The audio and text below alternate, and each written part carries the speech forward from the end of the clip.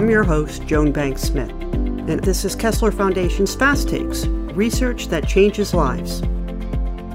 In this episode, Dr. Brian Sandroff, Senior Research Scientist in our Center for Neuropsychology and Neuroscience Research, talks about his peer-reviewed article, Exercise Training in Multiple Sclerosis, published in April 2022 in the journal The Lancet Neurology.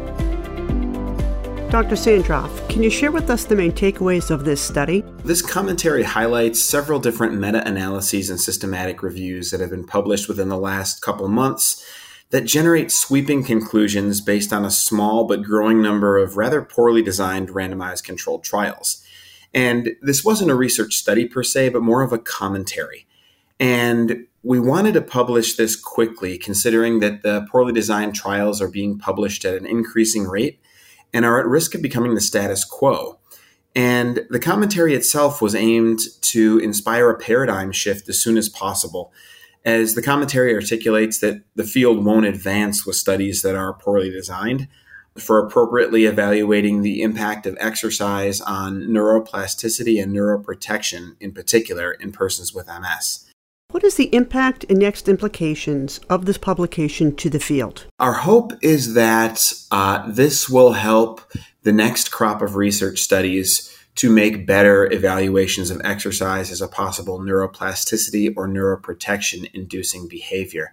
And that involves things from choosing the appropriate duration of exercise, making stronger hypotheses as to why exercise might impact the brain in people with MS, as well as not relying so heavily on whole brain MRI metrics and really focusing on regions of interest that would be hypothesized to change in response to exercise.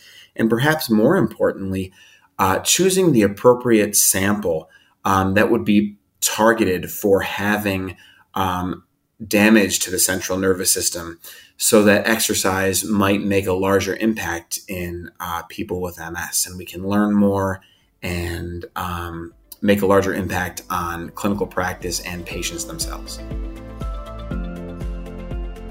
Learn more about Dr. Sandroff, the Center for Neuropsychology and Neuroscience Research, and his peer-reviewed article in the program notes.